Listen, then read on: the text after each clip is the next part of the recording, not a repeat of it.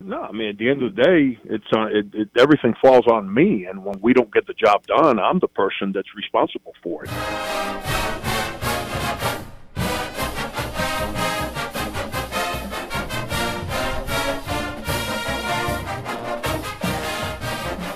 Locked On Gamecocks, Matt Smith here with you, and I hope everybody is staying healthy during this unique circumstance in our country's history, but we won't dwell on it today. Let's dwell on Gamecock athletics, specifically former Gamecocks now making it in the NFL, Dawn Staley and Frank Martin. We're going to hear from Frank Martin coming up in just a few minutes. I had the pleasure to speak with Coach Martin on Sports Talk just the other night. We're going to bring you a lot of that, all the pertinent stuff, coming up in just a couple of minutes in segments 2 and 3. We'll cut a lot of me out and leave a lot of Frank Martin because that's what you want to hear. You want to hear him talk about the basketball team and not me. Now, what about former Gamecocks now making good in the NFL? Well, one of the Gamecocks that's doing that is one that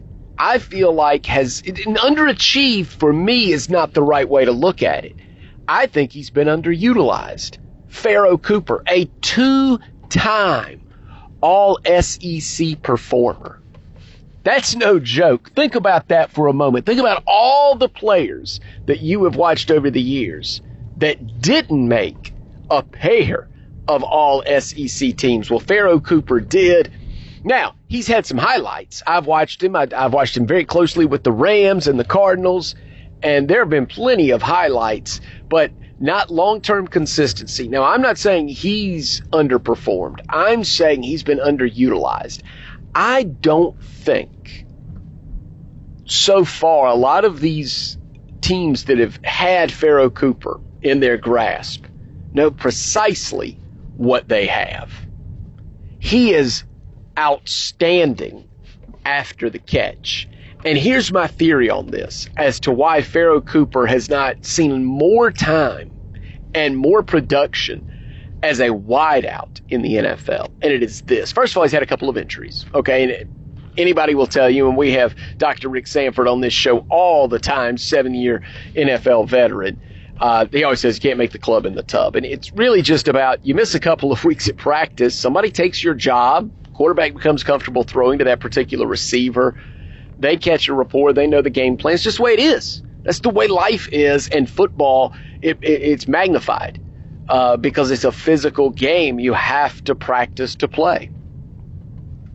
Now, not only, so putting that aside, I also think that the NFL coaches that have had Pharoh Cooper in their grasp just don't know what they've got in terms of yards after catch.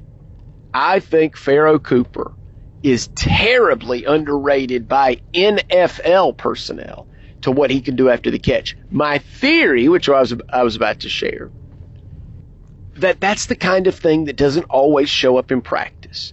With the latest CBA, not this latest, but the time before, but it's going to carry over, you don't get as much contact in practice. And I think that hurts two kinds of players the most. Number one, quarterbacks where scrambling is a big part of the game plan. For them, that's one of their top skills. One of the top clubs out of their bag. Because when you watch, say, Lamar Jackson scramble in practice, well, it looks like he's getting away from everybody, but could he do that if it were live and there were hitting? Well, we don't know. We just don't know, and they're not going to hit to find out, and the CBA won't allow them to. Number two, receivers in terms of yards after catch for the same reasons. They're just kind of thud drill or less really at the NFL level. And Pharoh Cooper catches a slant pattern. Okay, great. But what you don't see is Pharoh Cooper's ability to make one move, make a defender miss, break into the open field, and then electrify a crowd with when it's not 4.3 speed, like 4.6 speed, but no one ever seems to catch Pharoh Cooper from behind, he returns kicks and punts at the NFL level. So I think that's what's missing from Pharoh Cooper. Well, now, I've said all that to say Pharoh Cooper signed a 1-year deal with the Carolina Panthers. Right back where he started in Havelock High School.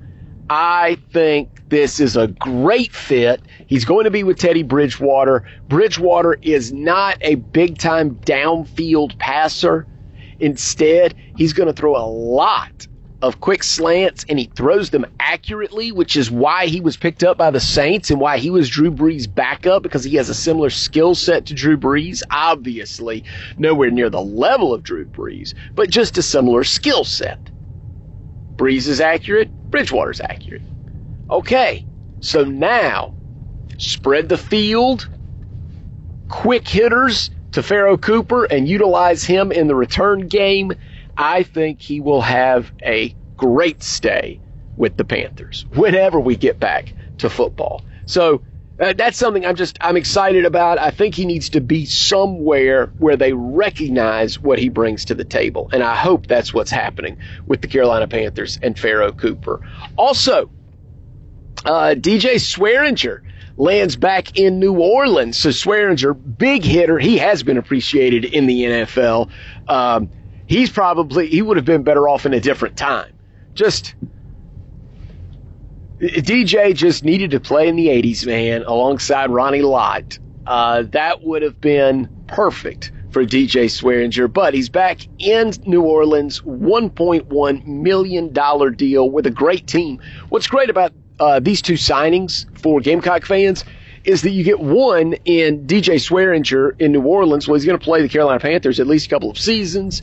They're going to be televised, quite a bit when they've got the Falcons in our part of the country. So you just think he's going to be on television quite a bit. Plus the Saints, as good as they are, that's, candidate for Monday Night Football again when we get back to Monday Night Football. And Pharoh Cooper with the Panthers. Hey, channel 21 in the Carolinas every Sunday. So that's also outstanding. To have those two guys, Pharoh Cooper, DJ Swearinger, a couple of all SEC performers out of South Carolina, staying in the NFC South. All right, how about this news? In women's basketball, Dawn Staley named the National Coach of the Year by the Associated Press. That's the big one, and she deserved it. Of course, her Gamecocks finished number one in both polls. And I dug into the story a little bit, and because South Carolina's been so successful this year in women's basketball, 32-1, I was there to cover a lot of that, and I was there for all three games in the SEC women's basketball tournament in Greenville. But you forget some things that we were talking about early season, middle of the season. That was the nation's fifth strongest schedule. Dawn Staley took her team out and tested them against anyone that would play them. 8 wins over RPI top 25 teams. Another 8 against RPI top 50. 13 wins over nationally ranked opponents were more than any other team in the country and matched the most from the 2015-2016 team for the most in program history. That is awesome. Dawn Staley's club averaged 82 points a game, and no player averaged more than 13.1. So how about that for balance? And then I think the most significant statistic for this team that embodies this team, and I saw it on display, opposing teams shot 33% from the field. That's how you go 32-1. And who was leading that defense? Aaliyah Boston. She is the SEC Defensive Player of the Year and SEC Freshman Player of the Year. And Aaliyah Boston has been named a finalist for the Naismith Women's Defensive Player of the Year. The only Gamecock all time to be a finalist for this award, and the lone underclassman of the 4 finalists. Aaliyah Boston was special. Of course, a triple-double in her first game. Kind of the crown jewel to this recruiting class for Dawn Staley. And Tyasha Harris won the Dawn Staley Award. She's the second Gamecock to win the award named for her coach, and it's given out each year to the player who exemplifies the skills that Dawn Staley possessed throughout her career: ball handling, scoring, ability to distribute, and the will to win. And that is Dawn Staley, and that is Ty Harris. And Harris and Boston both also earning spots on the U.S. Basketball Writers Association All-American second and third teams. Boston makes the second team. Harris makes the third team. Just a lot of accolades still coming. And why do we talk so much today about the women's basketball team when we're talking to Frank Martin? Well, in our next segment, we'll have some clips from Frank Martin talking to us on Sports Talk the other night, and we opened with, should Dawn Staley's team be recognized as the true national champions? He's got a pretty good answer and a pretty compelling case. So we'll start that when we come back. It's Frank Martin coming up next. It's the Locked On Podcast Network. This is Locked On Gamecocks.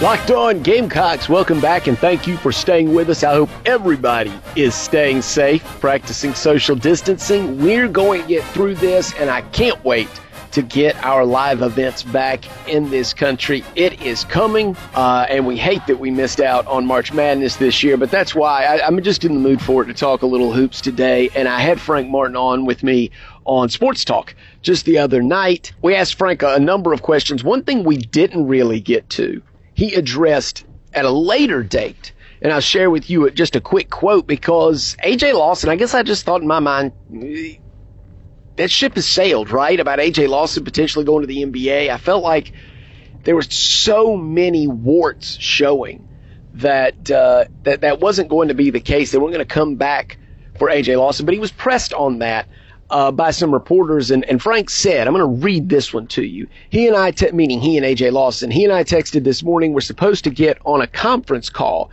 with Mom, Dad, and him. I know A.J. and the family are at peace with him being in college. It's not like he's running away from college. It's not like he can't wait to get away from here. It's not like I have to be in the NBA. None of that is part of the equation for him. He was projected as a first rounder, or fringe first rounder, even at the end of last season. Honestly, I never thought he looked like a first round. And I know that sounds harsh, but I always thought he needed to be both more consistent and be a more efficient, effective player. Efficiency is so important in today's NBA. I mean, just go look at the shooting percentages in the NBA right now. And it's an offensive game right now in the NBA with the way they're calling it. This season, A.J. Lawson averaged 13.4 points. Okay, that's fine. 3.7 rebounds. Well, he's a wing player, kind of a guard. Okay. 1.9 assists. Nothing to write home about there. Shooting 41% from the field and 33.9% from three. I think that is the number that needs to go up for A.J. Lawson. Now, usually in the NBA, they really draft on potential. And so the potential is there for A.J. Lawson. But I know I would like to see him be more efficient, get that shooting percentage up. I'm no NBA scout, obviously, and I don't know what they would say about it. But I would expect A.J. Lawson to come back to school. Now, on to Frank Martin and what he had to say. Let's go back to what I referenced a minute ago. Should Dawn Staley's team be recognized as national champions? I think Frank Martin makes a pretty compelling case. Why not? I mean, it's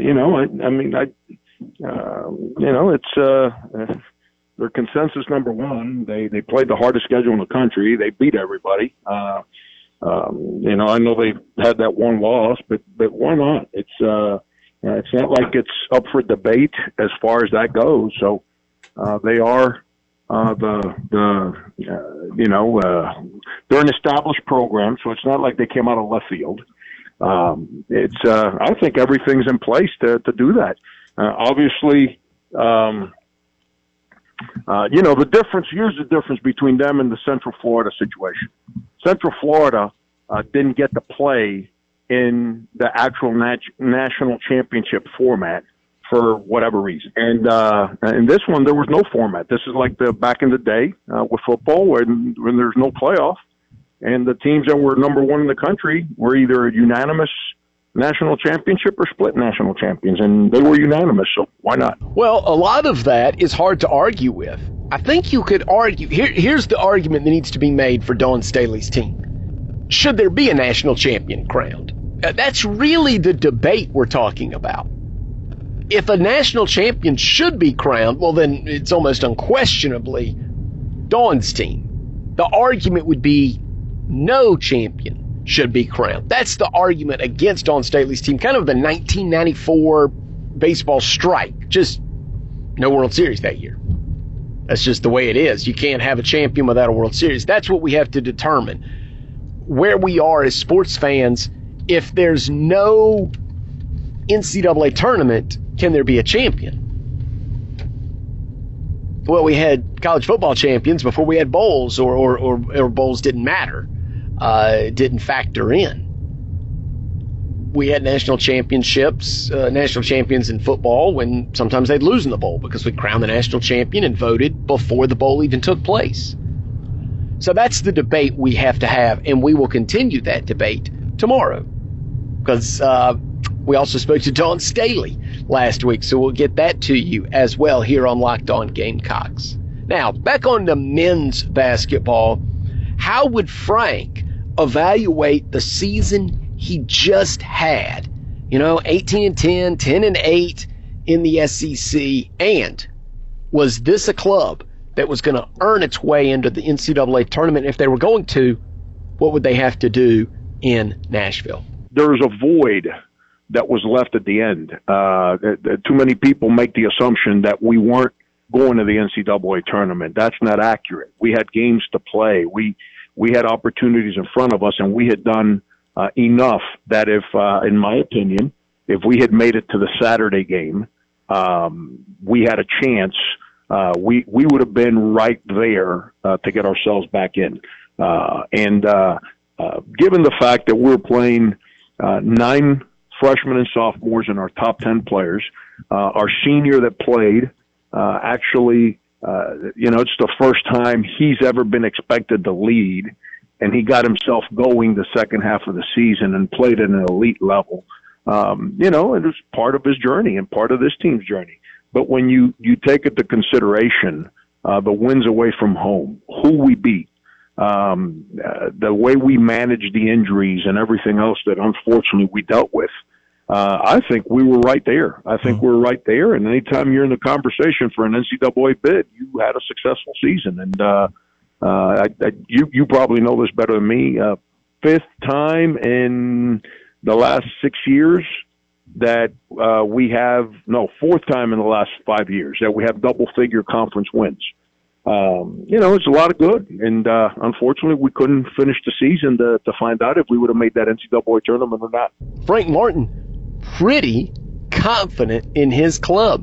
Felt like they could have made it to Saturday in Nashville. They were going to have to do some damage and beat LSU along the way. But Frank Martin, very confident. He likes this team. It's going to change a little bit. We'll talk about that a little bit coming up in our final segment. We still have, with all those close calls of this team, Coach Martin's thoughts on Jermaine Couisnard, why the injury to Justin Minaya was so important, how he's managing this roster, and South Carolina fouled a lot. What did he think of that? We finally kind of get, away from the emotion, away from the season. We get to just talk to Frank Martin about why his team fouled so much. We'll do it in the third segment. This is Locked On Gamecocks, part of the Locked On Podcast Network.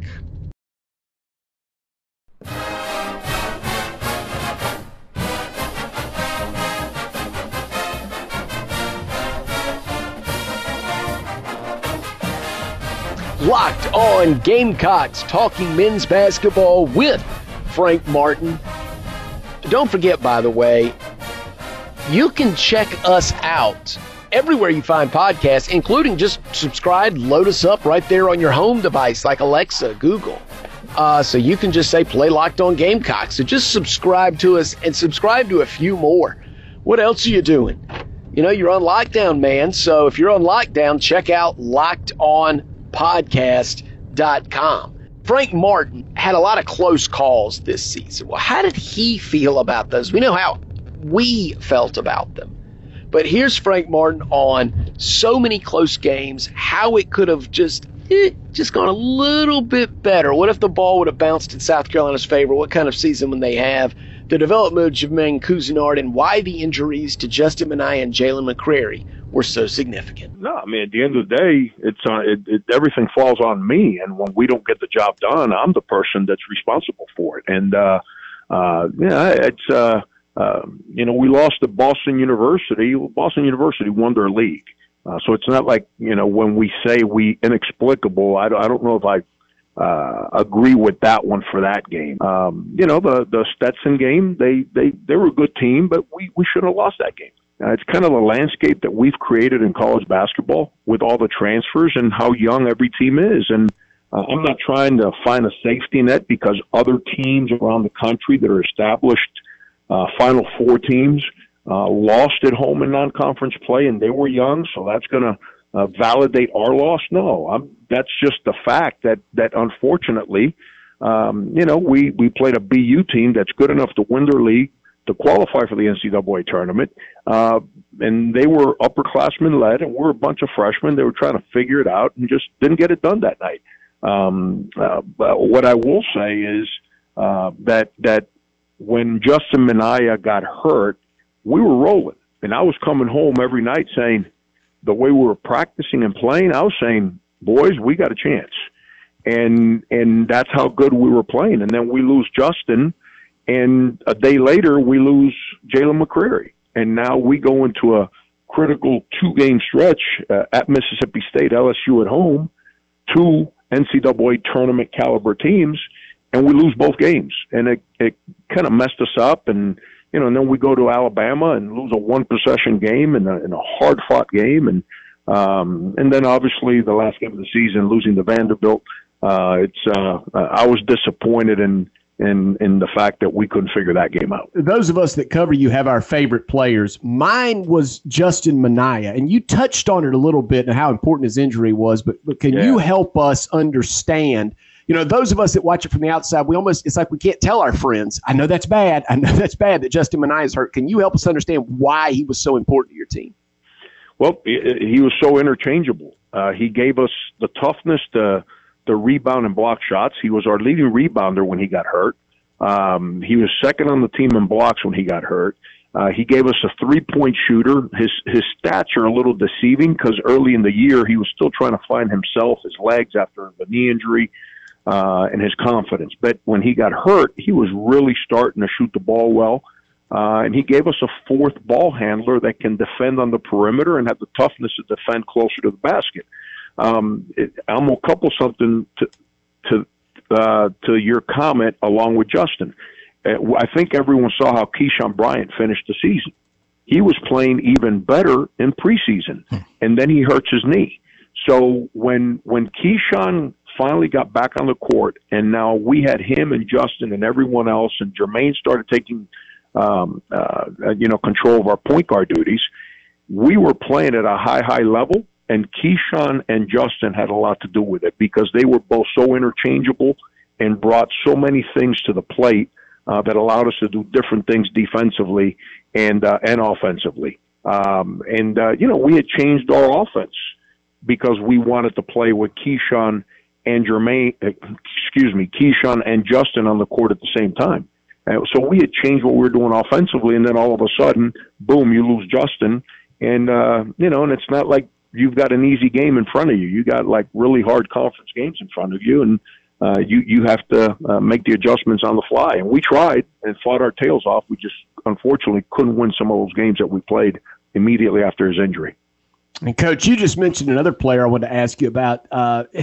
So often you see teams in this era, they kind of flatten it out or spread it out, and then a point guard can attack And, like Kemba Walker did years ago at UConn and others as extreme examples. And I was wondering what you thought. It looks to me, again, from the outside, and I want to know from the inside, Jermaine Couisnard could become that kind of attacking player. What do you think he develops into over the next couple of years?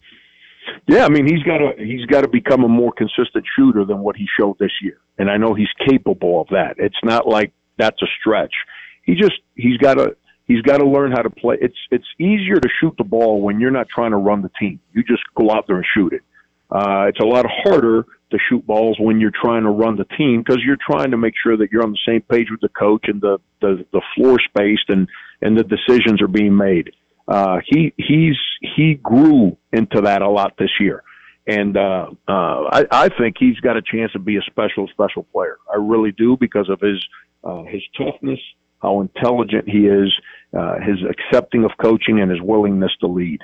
When you put all those things together, and there's a reason A.J. Lawson played the best stretch of basketball he's played, probably since he's been here, as Jermaine became a better player for us. And Mike Kotsar, no surprise, he played better as Jermaine became a better player for us.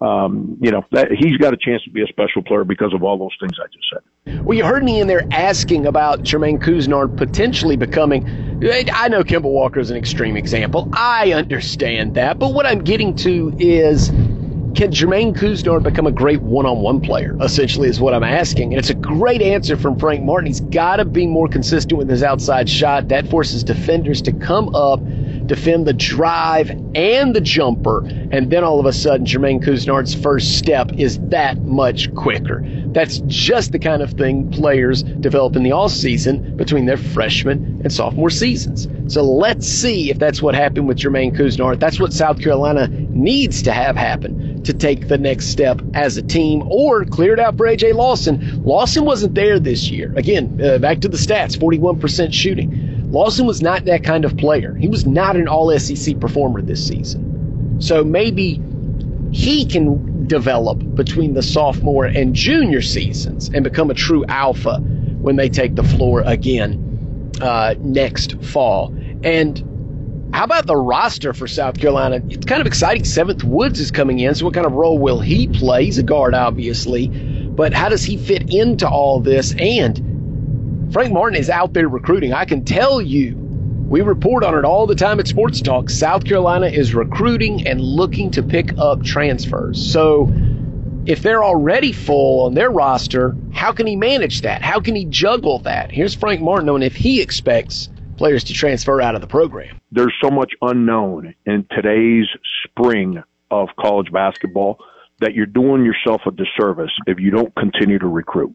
I didn't expect Jason Cutt and Felipe Haase to transfer last year. My end-of-year meetings with them were great. They were positive. We were, excited. I was excited. They were excited. And as they went into the spring, they both changed their minds. And so now you're scrambling, having to go to have to go recruit. Well, luckily, we had been recruiting Jalen McCreary, so that one was resolved rather quickly as soon as Jason Cutt made his decision. So that part of it, it's a pretty simple answer. It's just the landscape that we're in right now. Do I expect transfers right now? No. Have I had conversations with players about them leaving? No. Do I think somebody's going to leave? I have no idea. I haven't even had my end-of-year meetings with players, so I would not be prepared to answer that question as far as postseason, since the season ended. And finally, we'll leave it here with Frank Martin. Something that a lot of fans complained about, the number of fouls and foul shots taken. South Carolina's opponents shot 886 free throws to the Gamecocks 696. Now, this was a team with a winning record. Remember, an 18-win team, 10-8 in SEC play, and was outshot from the foul line 886 to 696. And of course, South Carolina often missed the foul shots it earned. How does Frank, now that he can just look back at it, in complete clarity, no pressure, no games on the horizon, how did he think this team defended, and why did they foul so much? That's the one place that I was disappointed in our team is, it's kind of similar to when Sindarius and them were freshmen and Carrera and those guys were sophomores, because we play an aggressive style of defense. Young players tend to grab and hold, and there's no place for that in basketball. Mm-hmm. And that team I just mentioned, those guys, by the last 8-10 games of the year, we had grown tremendously in that department and weren't fouling nearly as much. If there's one thing that I was not happy with our team, that I just, for whatever reason, and that's something, it's my job to fix it, we never matured, was to not foul as much. I was just disappointed in that. We were very reactionary, which is not good in any sport. You have to be on the aggressive, and you have to be in the right place, and you have to be mentally mature, because in basketball, it's not like baseball where you got time between pitches, and it's not like football where there's time between plays to kind of have a conversation to figure out, which way you need to pitch or which way you need to run based on the way the other team's playing. And in basketball, it never stops. So you have to be able to process stuff and adjust mentally. And I didn't think we did that real well. I was really disappointed in that. But I think that's something that as time goes on and we get a little older and probably coach a little bit better, we'll eliminate some of the fouling. The free throw shooting, we're going to be okay. We make them in practice, and we made them in huge moments of games. We shot them well in certain games, and then we had, I can tell you right off the top of my head, there's 3 games we lost this year, point blank, for missing free throws. Northern Iowa, the Boston University game, and obviously Tennessee at Tennessee. Without looking at my stat sheet, those are 3 losses that were directly attributed to missing free throws, and that's on us. We got to mature and be able to make free throws.